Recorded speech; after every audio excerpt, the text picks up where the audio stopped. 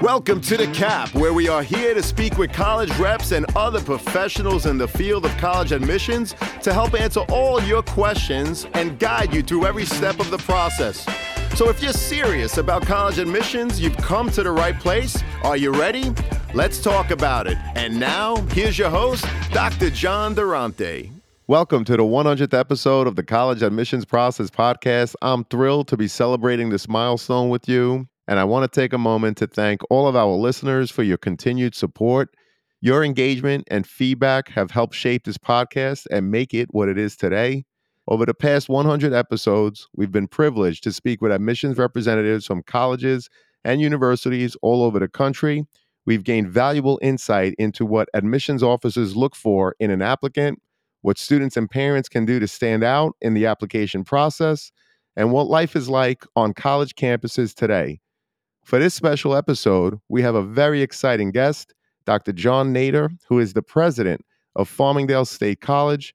Dr. Nader is an accomplished leader in higher education, and he provided us with an inside look at the programs and opportunities available to students at Farmingdale State College. He also shared his valuable insights into the college admissions process, offering great advice for students and parents alike. I'm thrilled to be sharing this conversation with you, and I hope you'll find it as insightful and engaging as I did. Once again, thank you to all of our listeners for your continued support. And here's to the next 100 episodes of the College Admissions Process Podcast. So are you ready? Let's talk about it. Welcome to The Cap, the College Admissions Process Podcast. I am your host, John Durante, and it gives me great pleasure to introduce to you today Dr. John Nader, who is the president at Farmingdale State College. Dr. Nader, thank you so much for being here today. This is an honor and a pleasure. How are you? I am great, and I'm thrilled to be with you. Thank you so much, Dr. Nader. So why don't we start by me asking you to just tell us about yourself and how did you become the president at Farmingdale State College? I arrived here 7 years ago, and I've been thrilled to be here on Long Island. I love the region, and I love the college really beyond words. Prior to this, I was the provost, the chief academic officer at the State University of New York at Delhi, and prior to that, a professor there teaching economics as well as some other courses. I've also spent 16 years in elective office, and when this position opened up, honestly, I wasn't even looking at it, and a couple of people reached out to me and said, "You're going to be the president at Farmingdale." And I said, "What?" And they said, "No, really, you are." And here I am. They were correct. Well, that's terrific. And thank you so much for that introduction. And obviously, Farmingdale State College is so lucky to have you, as are we, Dr. Nader. So let me ask you, how does Farmingdale distinguish itself from other colleges? And what are its unique characteristics that make it really stand out? Farmingdale is the largest college of technology in the State University of New York system and the only college of technology in the downstate area. We are unique in the program mix that we have. We excel with accredited programs in the engineering technology fields, in our School of Business, in our health sciences area, and we have a very strong arts and sciences school as well. So we have a program mix unlike nearly any other institution in this region, and certainly unlike any other public college in this region. And we are very good at delivering those programs that are focused in those areas. We are not a traditional four-year institution in that we do not have Bachelor of Arts degrees in literature, the humanities, the social sciences, things of that sort. So we know who we are, we try to stay focused on that, and we believe we're quite good at it. Well, I know many students from Farmingdale State College that are currently there, and of course, many that have graduated, and they have nothing but great things to say about the college and, of course, all the tremendous programs that you offer. So, Dr. Nader, what can you share about the overall admissions process at Farmingdale State in terms of what you're looking for in potential candidates? Farmingdale is a selective college at this point. We generally expect high school grade point averages in the range of 85. There are some variations in that. In the engineering fields, we also expect the student to have pre-calculus. Some of our programs are capped. They are highly competitive. An example would be our nursing program, our aviation program, our applied psychology program. What I would say to students, however, is that we have a holistic admissions process. We are test optional. My own advice to students on this is to take an SAT or a similar exam. We generally do not hold it against the student who meets those other criteria if she or he did not test well. And if they're low in some of those areas but did test well, we will use it to advantage the student. Understood, and we appreciate that. And what about students that may not have had a strong academic background, but perhaps they have talents in other areas? What does Farmingdale have in place to support those students? So we're particularly interested in students like that because so many of our programs have an applied component. That's not to say in engineering that there's not a very rigorous math and science core, but we do have supports to aid students, and our students, much more than students at other institutions, are engaged in applied learning opportunities. That may not occur in their first year, but that could be a capstone course. It could be an internship. It could be a service project. It could be working more directly with faculty members on some subjects than others. And we have worked very diligently to be able to serve exactly those kinds of students. And I would add, if a student does not initially get into Farmingdale, we don't view that as a no. We generally view that as a not yet. We work Understood. very closely with Long Island's two community colleges. We have joint admissions programs. We will say in those instances where we can't accept a student that we would encourage them to look at Nassau or Suffolk, and they may even be eligible for a joint admission program so that after 2 years they can indeed come here. Well, we appreciate that insight. Thank you so much, Dr. Nader. And what support does Farmingdale have in place in terms of helping your students with career development and even job readiness? So our programs are focused on job readiness and really in some cases graduate school readiness.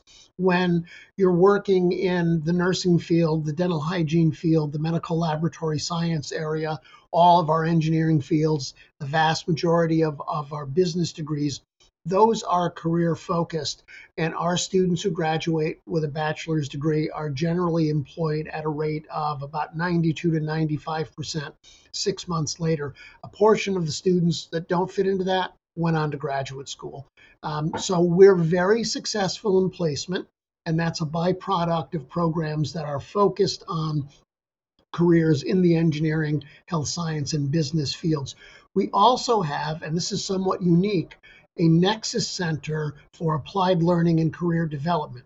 And the Nexus Center works with students who are looking for applied learning opportunities while they're students here, and also works to place them in careers generally in and around the Long Island region. And we tap into our alumni base, over 90 plus thousand strong, many of them residing in this region and many of them employed or even owning local businesses. So we tap into people who also went to Farmingdale and offer job opportunities or are willing to offer job opportunities to our more recent graduates. Well, that's terrific, Dr. Nader. And can you share any other unique and innovative programs or opportunities that Farmingdale offers its students? We actually have several, and none of these are right for every student, but some of these are right for a lot of students. So we were the first SUNY institution to work with the Dream.us in providing scholarship opportunities to dreamers, students who came into this country perhaps illegally and have been residing here and protected under DACA. We have about 25 students now who are DACA students and are here on full scholarship as a result of the Dream US initiative. We have had a research aligned mentorship program, graduated our first classes there.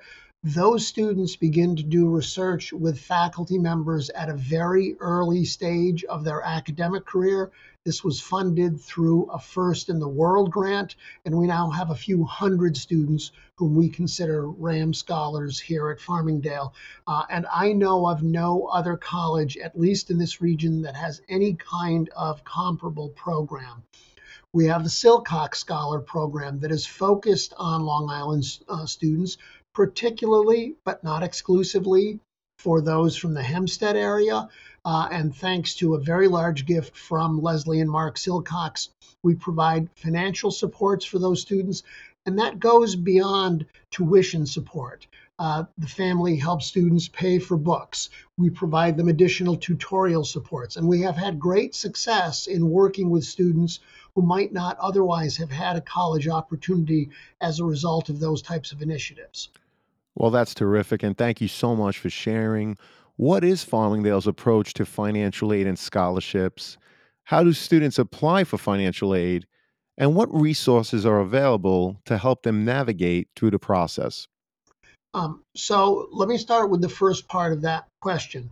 Farmingdale is one of the most affordable colleges in the state of New York. More than half of our graduates leave here with no college debt. Wow. Now, some of that is because 95+% of our students, and we have almost 10,000 students here, are commuters. They're living with their families, they're living in their own apartments with friends and things of that sort, and they're not necessarily incurring room and board expenses. But in terms of a total cost of educational expense, we are one of the best values in the system. And students who may not think they can afford a college education should apply. And I would encourage that across the SUNY system. We want you if you're a good fit for our programs. I would urge students to complete the FAFSA form, which people in high schools can assist you with. We have counselors in our admissions office who would assist families who are uncertain about the FAFSA as well. Even if you think you're not eligible for aid because of your family's income, we may be able to find other ways to help, but we wouldn't do that without the FAFSA so that we had some financial information. We have had great success over the past 2 to 2.5 years in raising additional funds for scholarships. And so a growing number of our students are getting scholarships, and those scholarships here at Farmingdale recur. If you remain in good academic standing, and some of the scholarships have different grade levels, if you remain in good academic standing, you will sustain that scholarship. We don't do one and done scholarship support here at Farmingdale. So we have a number of ways to work with the student to allow her or him to be able to find this an affordable way to get a college education. Well, that sounds terrific. Thank you so much, Dr. Nader. And how does the university support students once they are enrolled? In other words, what kind of resources and services are available to help students succeed not only academically, but socially? So academically, we have a learning center that includes mathematics, writing, as many other institutions do. We have peer tutors, we have paid professional tutors, we have students in majors that are academically very demanding, upperclassmen and women who work with first year and second year students to help them achieve success. Socially, we're really trying to expand the range of social activities and events that we hold on campus to give students a better sense of belonging. We have more events now than we have ever had, at least in the time that I have been here at Farmingdale. And next year, we will be starting for a large group of our incoming students a first year experience program. So students will meet weekly in small groups with a faculty member. It won't be around their major. It won't be an academic course, so it will carry a credit to help them with acclimation to college. Many places have done it, and we feel a need to get into this in a big way going forward and really focus on the unique needs that we have, uh, principally for a commuter population. Well, that is terrific. Thank you so much for sharing. This has been a phenomenal conversation. Dr. Nader, I am curious, is there a question I didn't ask or a topic that I didn't bring up that you'd like to talk about at this time? There is. I was fortunate a couple of years ago to do an interview like this with the person who's the executive director of the Princeton Review, which you Wow. and perhaps students will know is a guidebook to colleges and universities. So I want to make 2 points related to that. And I was surprised that he and I actually agreed on this. First, don't get obsessed with rankings. Okay. Every college or university finds students who are a good fit for that institution and vice versa. Students find an institution that is a good fit for them. Look at what we call the metrics that matter to you. Is that affordability?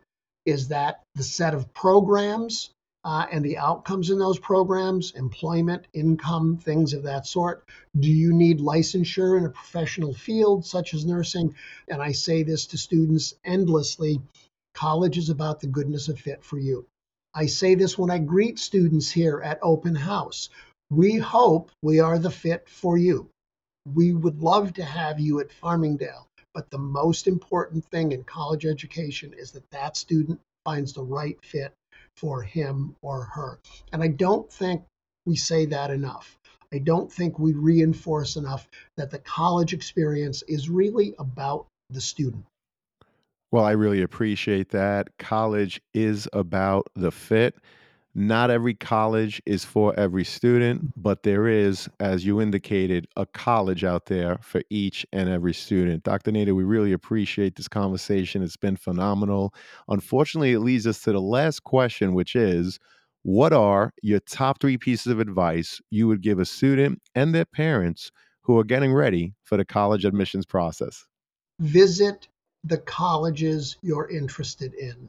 You will get a feel for life at those campuses. I know not everybody can do that by distance, by financial restraints, and things of that sort. But to the extent possible, it is really helpful to go and visit a campus. And to parents, and I've given this advice for many years now, allow your student to ask the questions that he or she wants to ask about the institution, not necessarily the ones that you want to ask. Remember that it's your son or daughter who's going, not you.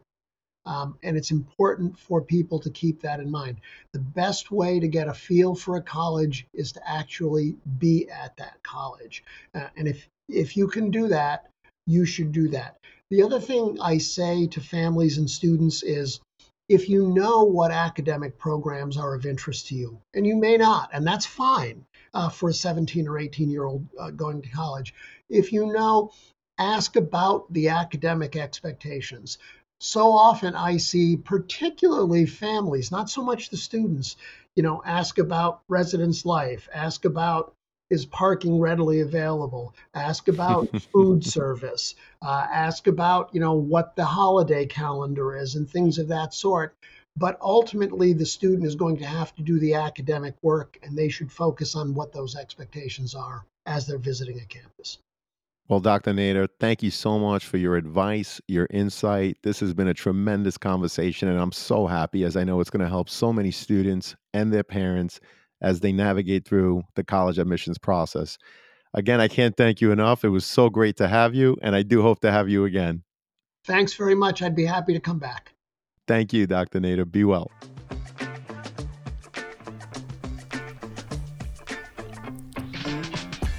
Thank you for joining us on this episode of The CAP, the College Admissions Process Podcast. We hope you enjoyed the show. If you did, please don't forget to tell a friend and follow us on Facebook, Instagram, Twitter, and wherever you listen to your podcasts. I am your host, John Durante, and I look forward to seeing you on the next episode of The CAP.